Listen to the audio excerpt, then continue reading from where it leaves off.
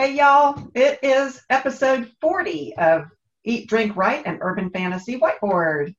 And we will be talking about the inciting incident because I think that's a really good topic. It kind of goes with what we talked about last week with Act 1.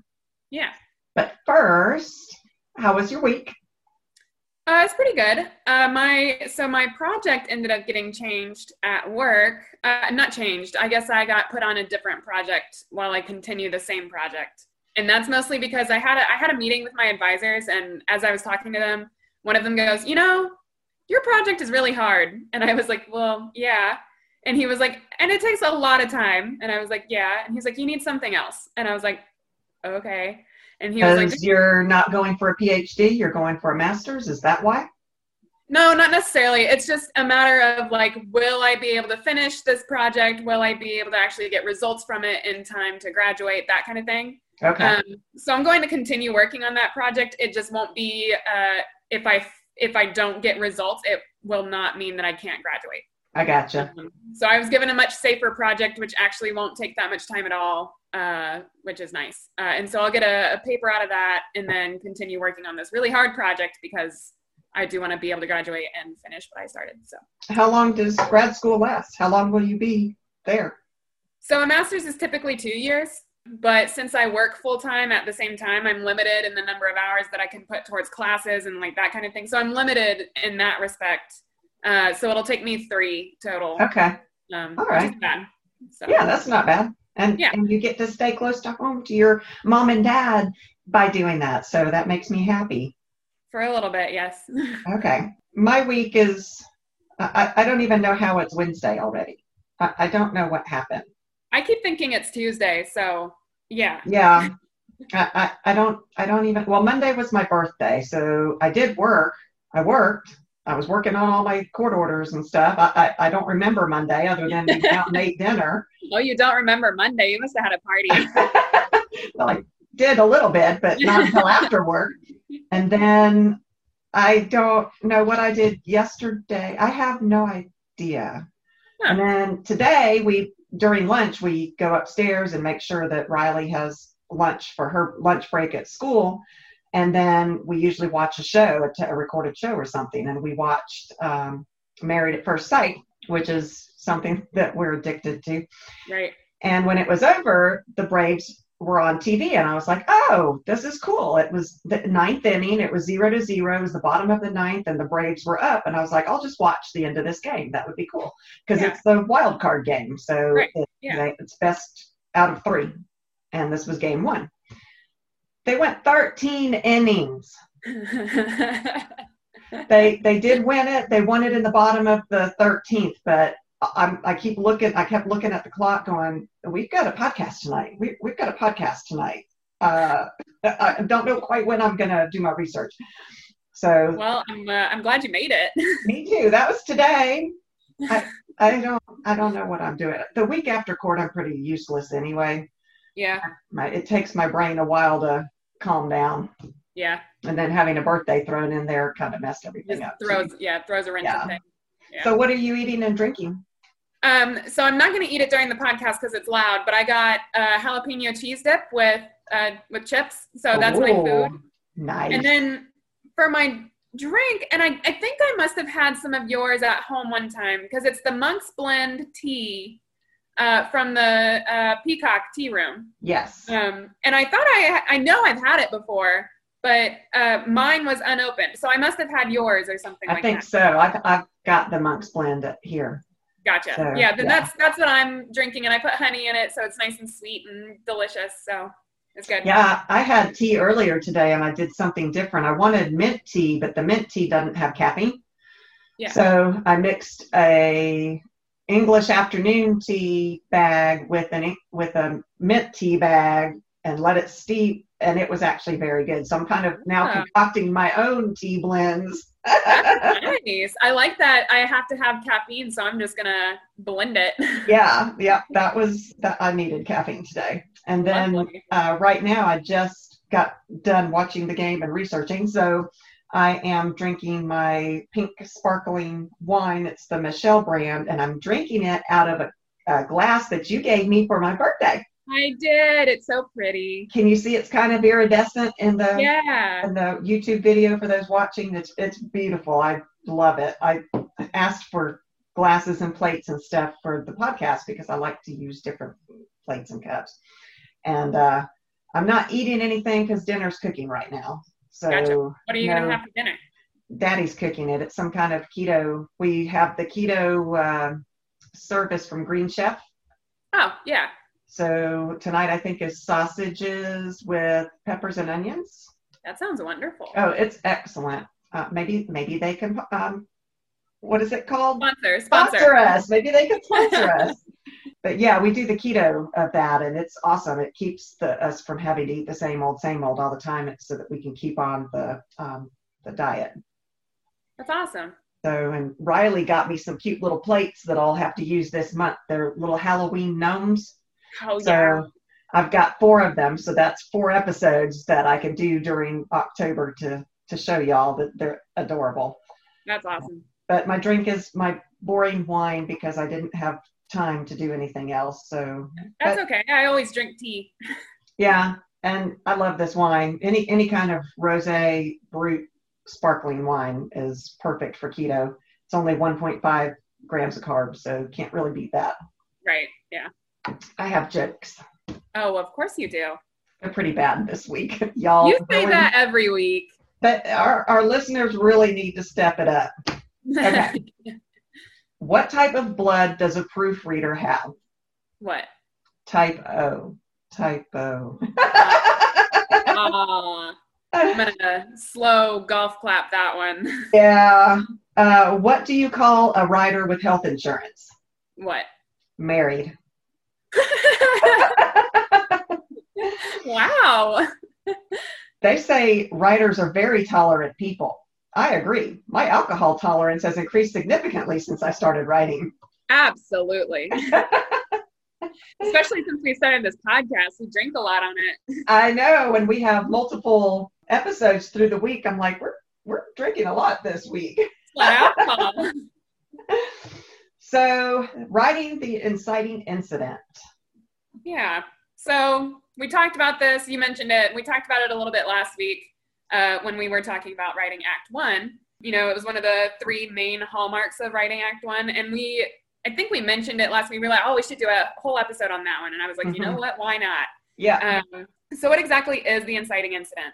It's an event that hooks the viewer into the story and sets everything else that happens into motion. This is the moment when an event thrusts the protagonist into the main action of the story. Yeah, it's kind of that call to adventure. You know, yeah. my D&D type days, that's what we always called that, the start of the game. It's the call to adventure. Right. And that's kind of what this is. It's the reason why your main character is in this story. Right. Yeah, exactly. Inciting incidents can be positive or negative. I'm not even drinking today. They can be positive or negative events. Yeah, I was thinking about that. I mean, winning the lottery is a great thing, but it could definitely be an inciting incident, as well as like Spider-Man, where he got bitten by the radioactive spider. Although that had some cons as well, it gave him superpowers. So I would say that's a good inciting incident. Well, it's funny, you mentioned the lottery, and it just reminds me of that TV show Lost, where the guy won the lottery on the cursed numbers or whatever. Yeah. And all these horrible things just kept happening to him. Oh, and I was like, you know, it would be a good thing, but also if it were like that kind of lottery win, I think I'm good without it. Yeah, a lot of people come out of the woodwork looking for money when that happens. I think if we ever win, we're going to just keep it quiet. Absolutely. We'll just retire. And do our own thing. Go on your merry way. But then, like you said, it can be bad too, like someone dying in a car accident. I think was it Aiden? Yep. Although that happened prior to the start of, at least it did in the version that I read of it. That it still does, yeah. I don't think that was the inciting incident, but it was definitely close to when the book started, and that's a horrible thing. Right. So. Yeah. And it kind of, you know, I mean, it's not the inciting incident of this particular section of the story, but it is the whole reason that Aiden moves to Virginia and ends up in the jungle of what it is. Yeah. So it's kind of a pre-existing inciting incident, because it did. It sparked that move for her to go to a town where she never would have gone otherwise. Right. Yeah. So it also upsets the balances in force in your main character's life. You go into that more later, and so I won't say much more about it, but it does. It upsets drastically your character's balance of life, their normal life. Yeah. And I think that's a really important point, because you definitely want this event to just, like you said, I talk about it in a little bit, but just uproot your main character from life. So how can we go about writing this inciting incident? How do you know to come up with one? What do you want it to look like? What do you where do you want to put it in your novel? That kind of thing. So as mentioned in our episode last week, you want to include it in the first quarter of your story or sooner. If it comes much later, then I feel like it can become boring to read, or like try to get to that event, or your reader's waiting on this event to happen, and if it's too late, then it becomes a boring read, and they're going to more likely put it down. I agree. Yeah. Sometimes the inciting incident happens within the first few pages, and sometimes it happens after an opening scene or build up. Yeah, I struggle with this, and you were trying to help me with this, and I still don't think I found the sweet spot in Frickin' Fairies. The first final draft, I thought it was final. We went to one of our conferences in Atlanta, and the feedback I got was that it took too long to get to this inciting incident, that it was kind of boring, like you said. Right. So I still had an agent ask for it, and I thought, well, I'll change it up. And so I made it go too soon, and because we didn't even get to know who Beck was, and all of a sudden there's knives going everywhere, and she's in the middle of this action, and it's like, well, why do we care that knives are being thrown at her? We don't even know her. Right. So I struggle with this. So I'm about to rewrite that beginning part again, and hopefully that will be the sweet spot, and I'll finally have the proper place for my inciting incident. Yeah, definitely. I'm going through the same kind of thought process on my Aura series. I don't remember if you ever read the beginning of that one. It's one that I've been working on for. I read a version of the beginning. It's pretty much the same. Okay. For the most part, I might have changed like sentence structure, like that kind of thing. Okay. But for the most part, like within the first 2 pages, my inciting incident occurs. So I go back and forth on whether or not I need to go in and add another scene ahead of time before, so that we get to know Kat and like know who she is before this thing happens.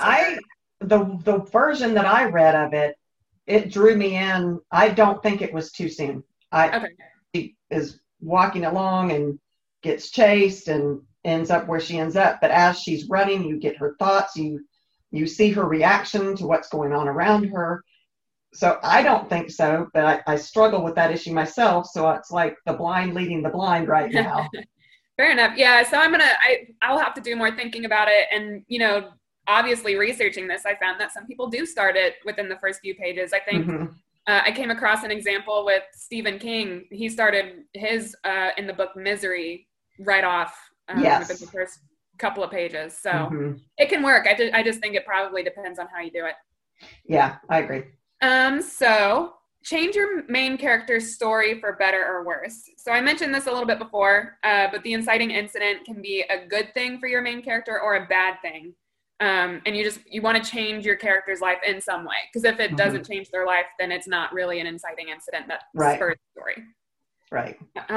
And a life-changing decision needs to be made. So yeah, the event is going to change your character's life, but your character should also make a choice as an outcome. Yeah. I think, sorry, my throat. I think that it's the way your character reacts to this incident that is super important. It's how we see this character as we, the reader, are just learning about this person, and that reaction is critical. Right. And it needs to be, like you said, a whopper. Sometimes it can seem like there is no choice. Like I was thinking about this in The Wizard of Oz, when the tornado came and Dorothy ended up in Oz. She didn't have a choice where that house landed on top of the witch in Oz. What her choice was how to react to that situation. Yeah. And she chose to go forward to try to resolve the issue instead of just crying and whimpering in a corner and staying at the house and being terrified. Right. So it didn't seem like she had a choice, because I do think that the inciting incident was the tornado, but her reaction to it was what was important in that. And then in Freaking Fairies, I also kind of took Beck's choice away from it because she was jinxed. Right. In the process of getting sight. But I also like to think that she's the kind of person who would have helped these fairies anyway. Yeah. You know, and she had a choice. There were just adverse things that happen to her if she doesn't help them. But Beck is the type of person who would want to help them anyway. I think she would. Yeah, I absolutely think she would do it anyway, because she is also very headstrong and very much an empathetic character. Yeah. So she's more likely to just jump into the fray rather than be like, oh no, I'm not going to get involved with this. I think she's more likely to be head first. And these fairies are like little children and they're being hurt. And so she can't just sit by and go, well, it's your own problem. She's not that person. Right. And so even though her choice was kind of made for her, she had to go for and help them. I think that she would have anyway. And the inciting incident itself, this getting of the sight, changed her world forever. You can't unsee the Fae. Once you see them and you know this magic is out there, you see it. I mean, she can't go back to just being a normal bookstore owner. Right. And then last week I talked about The Hunger Games, which I think is a really good book to talk about these parts. The author did a really good job. And, you know, if Katniss hadn't volunteered as tribute to take her sister's place, the whole story wouldn't have happened. Right. Yeah. I mean, it just wouldn't. And that was a choice. She had a choice to either let her sister go off and die, or the choice to step up. And that kind of gives me goosebumps, you know, that she made that choice to save her sister and go and die, basically. That's what happens when you go to the Hunger Games. You die. Absolutely. And also, just as a note, this happened in chapter 2. Yeah, so that's a really good point.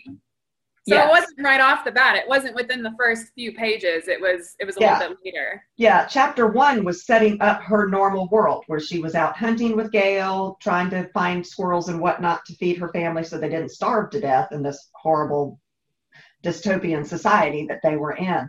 That was all of chapter 1, setting up her normal. Chapter 2 was where the inciting incident occurred. So there is no right or wrong. It does need to be within the first act for sure, probably sooner rather than later, like you said.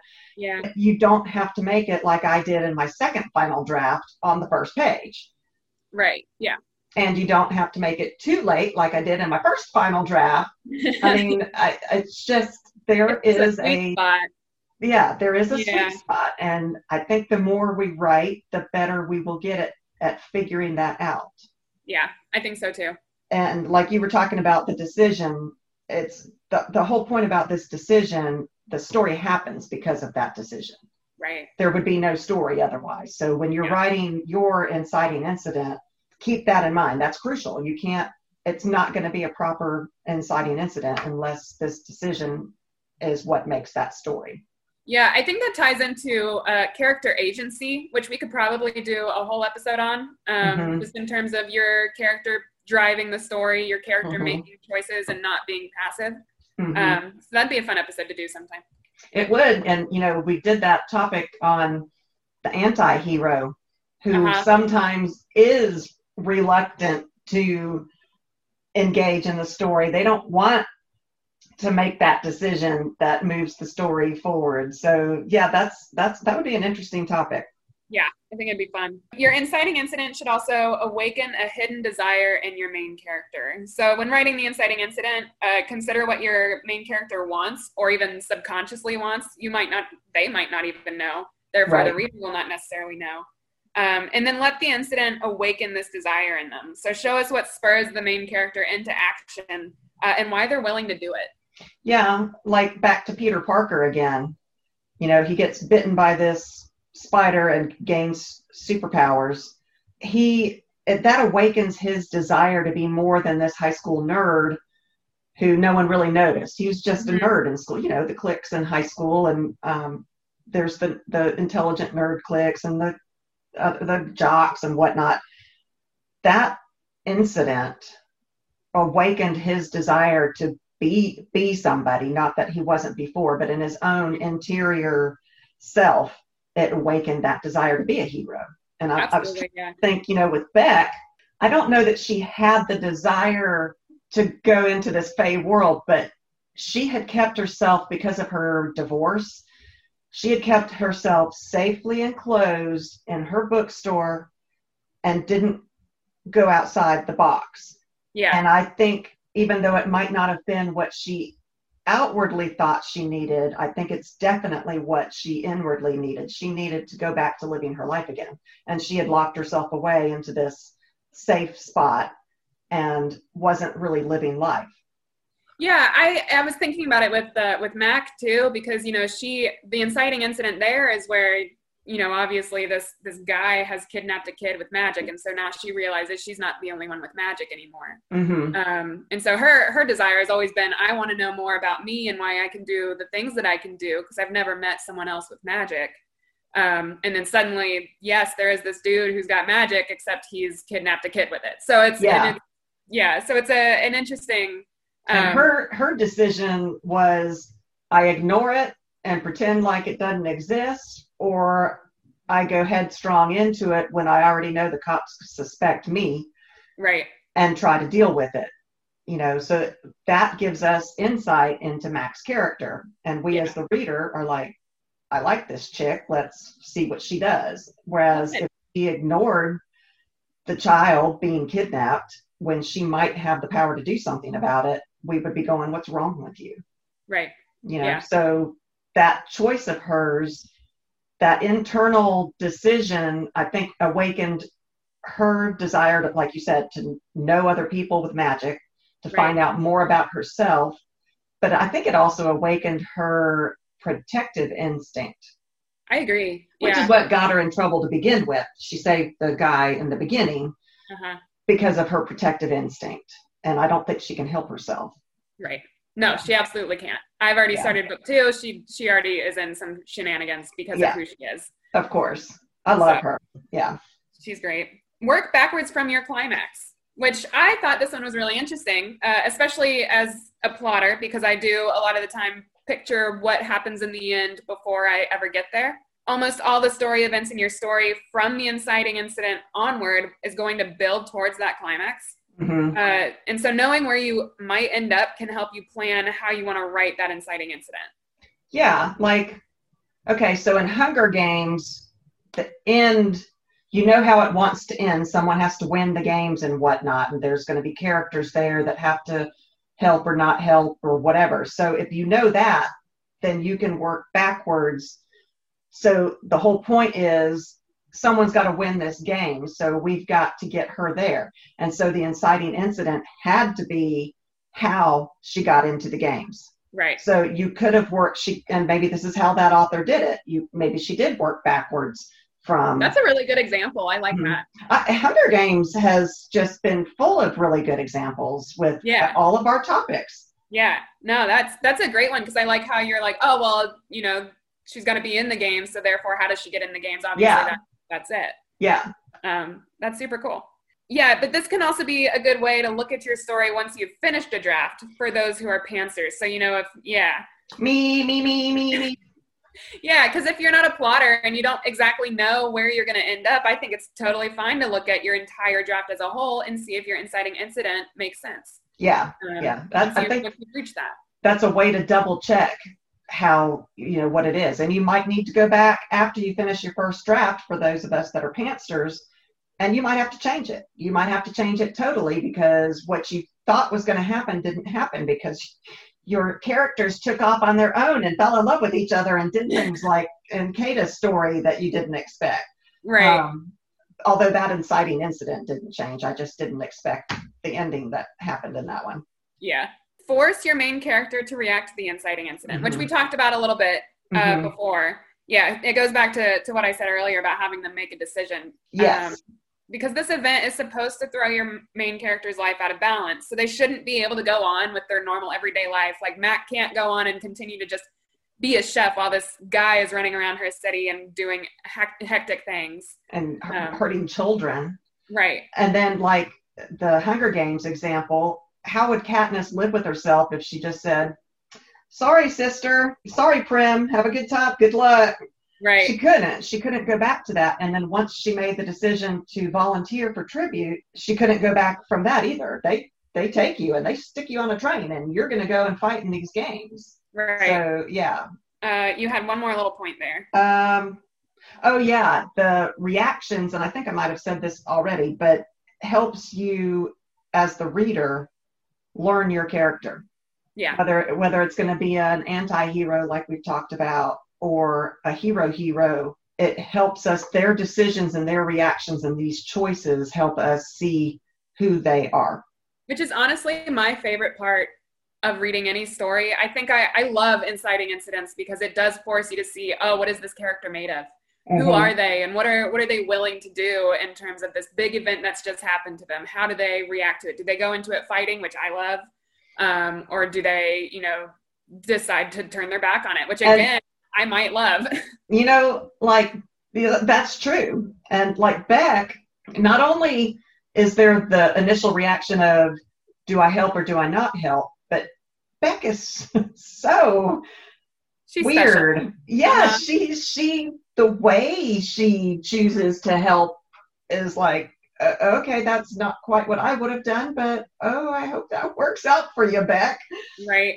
So, and that helps us get to know the characters as well. And I love her. I find her fascinating. I'm like, what's she going to do next? Because she does write herself.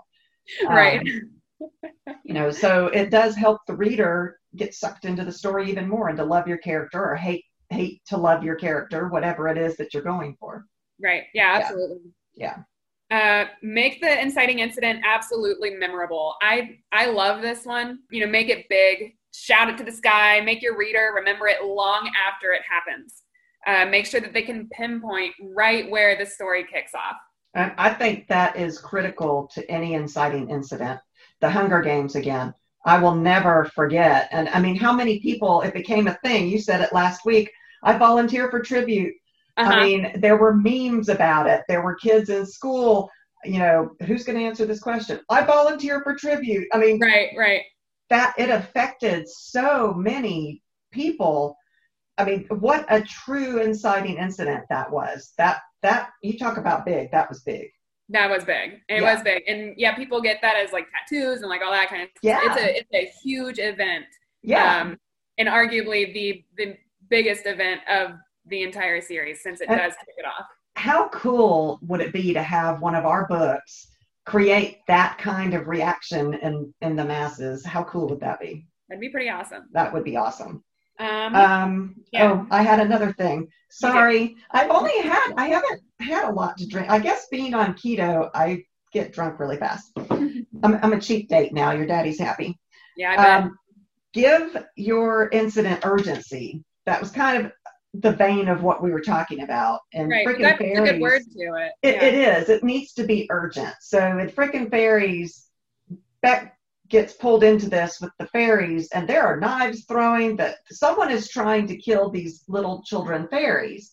Yeah. And Beck is right in the middle of it. A knife gets thrown right past her head. And so there is an urgency with her trying to help these kids to make that decision to step into that world and help these kids, although they gave her the sight, so they didn't really give her much choice. But once she saw, the monster that was there, she could have said, oh, heck no, and taken off and run. Sorry, kids, but I'm out of here. And she didn't. Yeah. In fact, she pushed them behind her to try to protect them from a monster. Right. So there was urgency. She didn't have time to go, what should I do? Because there were knives being thrown everywhere. So urgency is a good thing to have in your inciting incident. Yeah, I think another good way of putting that would be to say to, raise the stakes in this event. Yes. Make it so that, like you said, knives are being thrown everywhere, or if they do turn their back on this, something bad happens, or whatever. Raise the stakes. Mm-hmm. And then also start a conflict with it. This event is about spurring your story on into the rest of the plot and getting to the main point of your story. Mm-hmm. Make it a problem for your main character and make it so they can't turn their back on it, like we've been talking about. Yeah, back to Hunger Games again. So the inciting incident was when she volunteered for tribute, but another thing that was going on at the same time was that Peeta also got chosen because they chose a male and a female. And so the conflict was upped because it was Peeta that was chosen. Although Gale could have been chosen, and that would have also had a different kind of conflict in and of itself.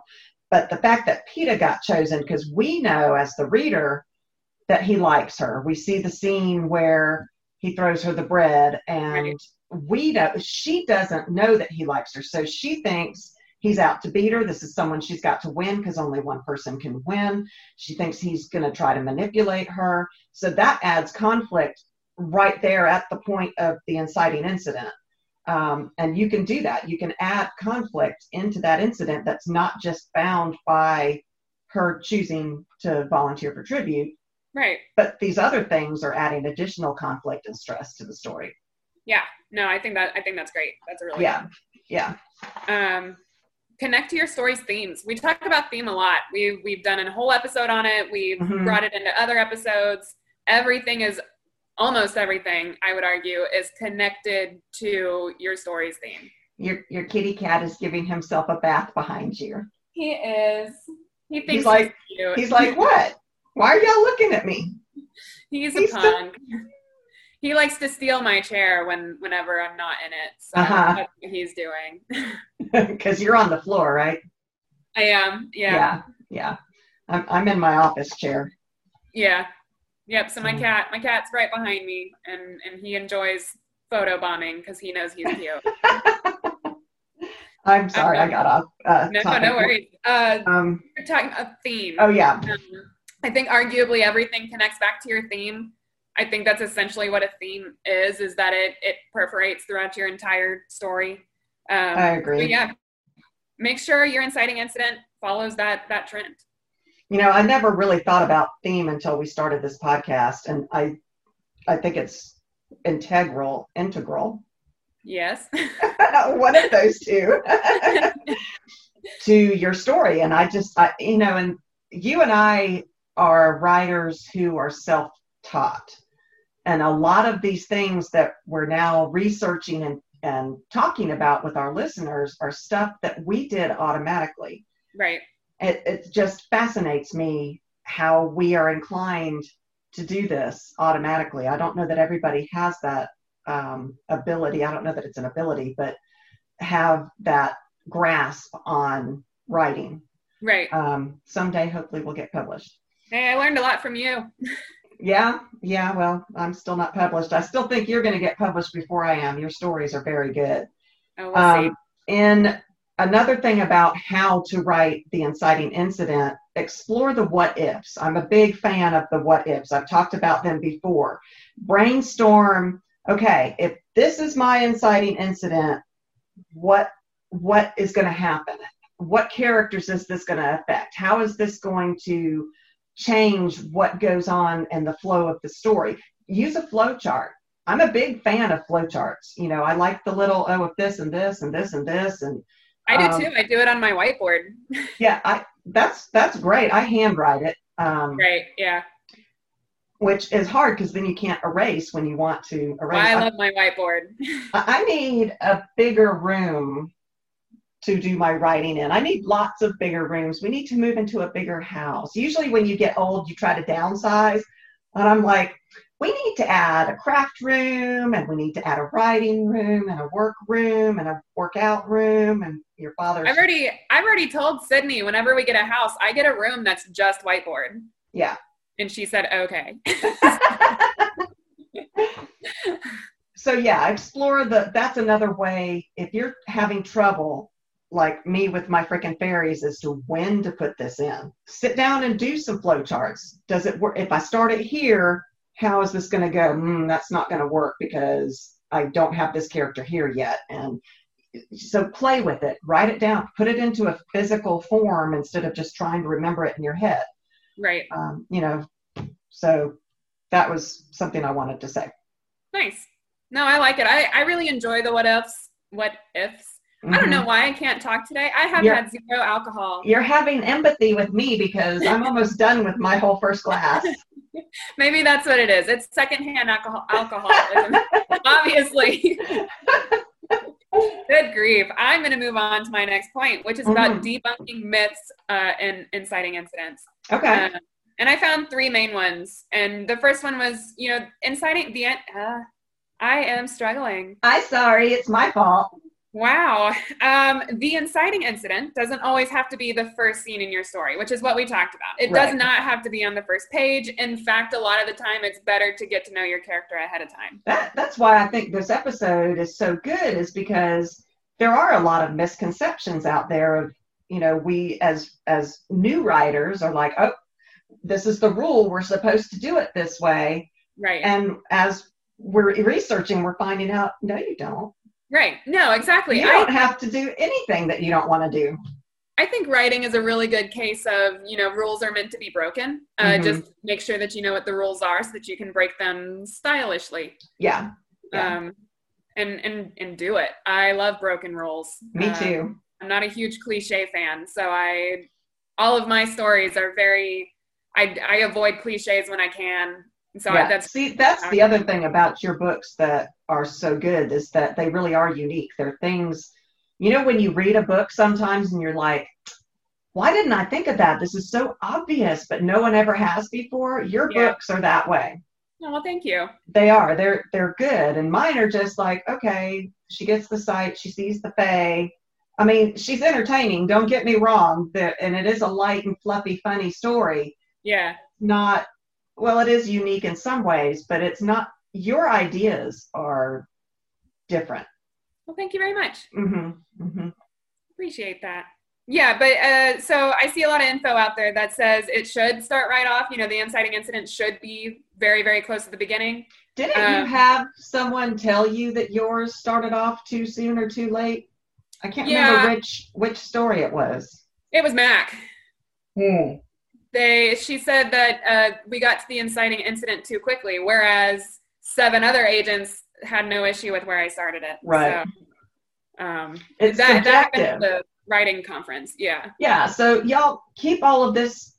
There is no right and wrong, and you're the one that knows your story the best. Right. So yes, listen to the critiques. That's what we all need to do. I learned so much from having beta readers and other people in the Facebook groups give me their thoughts, but take or leave them with common sense for what works for your story. Absolutely. I think that goes for pretty much any topic that we talk about. Like, we're going to say a lot of stuff where it's like, oh, you should do this. And if you're like, no, then don't do it. Yeah, absolutely. Yeah. The inciting incident also isn't necessarily the same as your hook, which is something that I was seeing a lot. Because we talked a little bit about it last week. The hook is also one of the 3 main hallmarks of your writing Act 1. Your hook is your opening scene, and it's a way to draw in your reader and make them curious. And while that sometimes can also be your inciting incident, it does not have to be by any means. I agree. And then the inciting incident can answer questions, but it can also raise questions. So it doesn't have to keep everything a mystery. In fact, I've seen a lot of incidents where it actually clarifies something for your reader. You're answering a question with this incident, and then your main character is like, that's what this has meant my entire life, and now I understand. Yeah. So good point. For example, with Mac, like when someone else uses magic, we now know that she isn't the only one. And it answered that question. Granted, it brought up more questions of who is this person? Why did they kidnap a kid? Why did they choose to do it this way? Why didn't they just come say hi? That kind of thing. And I think that it's good that it does both. I don't think it has to do either or. I don't think it has to answer a question or raise questions. I think it can answer some question and also raise new questions. Yeah, I think the main point is really just to get your main character to follow a path into a story. That is the whole point of this inciting incident. Yeah, agreed. And then just a couple of examples of an inciting incident, which we've talked about the Hunger Games throughout this entire episode, but also Hagrid telling Harry that he's a wizard. Which, also in Harry Potter, he was experiencing magic by accident before anyone told him he was a wizard, like the glass with the snake, that kind of thing. But yeah, he didn't know what to make of it. He didn't know he was doing it. So it wasn't until Hagrid said, you know, here's your invitation to come to this magic school. You're a wizard. Yeah. That sets off the entire, I mean, and really, what choice did he have? Oh, stay with the Dursleys and live underneath the stairs for the rest of my life, or go to this wondrous world where I learn more about myself? Yeah, exactly. So, yeah. And then also Lucy's discovery of Narnia in The Lion, the Witch, and the Wardrobe. Oh, that's a good one. Yeah, because she just walked right into Narnia, and that's like an insanely cool, inciting incident, because you're suddenly introduced to a whole new world. And that happened fairly quickly, because the kids, I can't remember what sent the kids to this house. It was their uncle or something. And they were playing hide and seek to try to keep the little ones happy. And she went into the wardrobe. So it happened fairly quickly. We got to see a little bit of the normal of what was happening prior to her stepping through. But as soon as she stepped through, everything changed. Right. Yeah, exactly. For her entire family. Yeah. Because then she went and dragged her siblings through it too. Yeah. Yeah. So, that's a good one. Yeah. Super cool. That's all the notes that I have for this. Okay. Me too. I do have an interview question. Okay. What side character in any of your books would you want to meet the most? Because I know that I brought up the villains and the main characters, and you're like, well, if I could meet a side character, and I said no. Yes. So here's your chance to answer that question. I love a lot of my side characters. They are a lot of times comic relief, which makes them likable, and I would like to meet them. But the one that really fascinates me is Fable. Yeah. Oh, I know Fable. From the Hello series. That's my Elemental series, and it's geared towards a romance. But Fable is a person. Well, she's not really a person. She's an elemental. Yeah. But she says what she wants to say. She screws who she wants to screw. She has nothing binds her to the rules.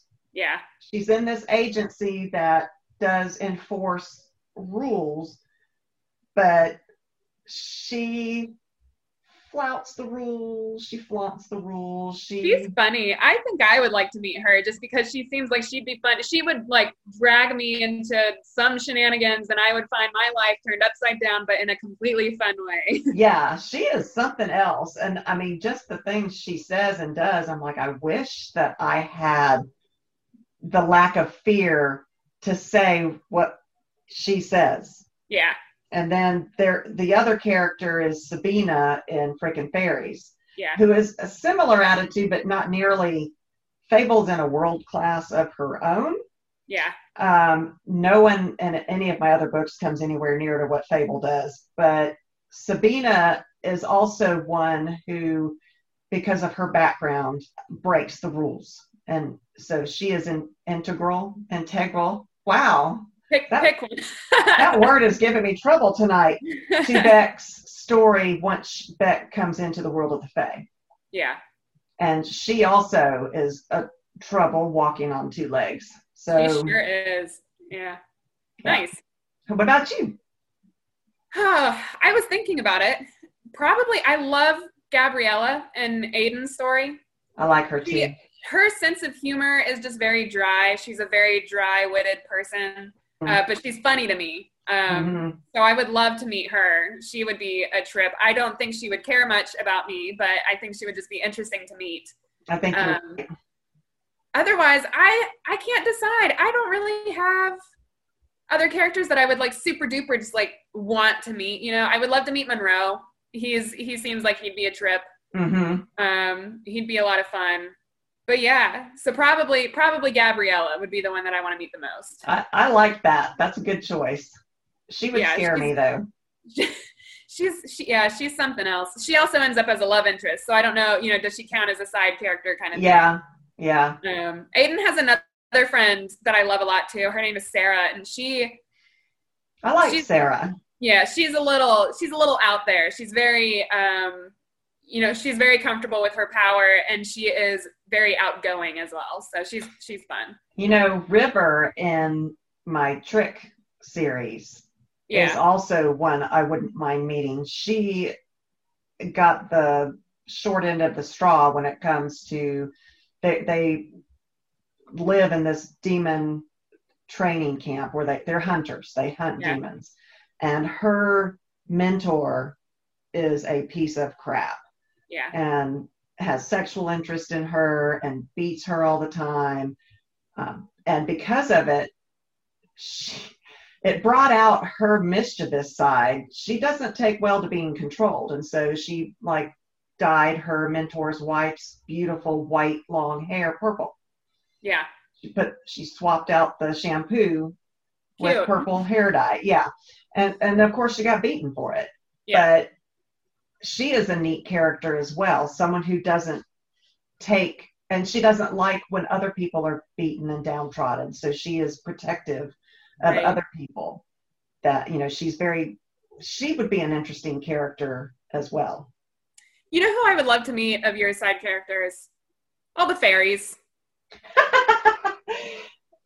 Be careful what you wish for. The fairies are, yeah. But they are so funny. They are.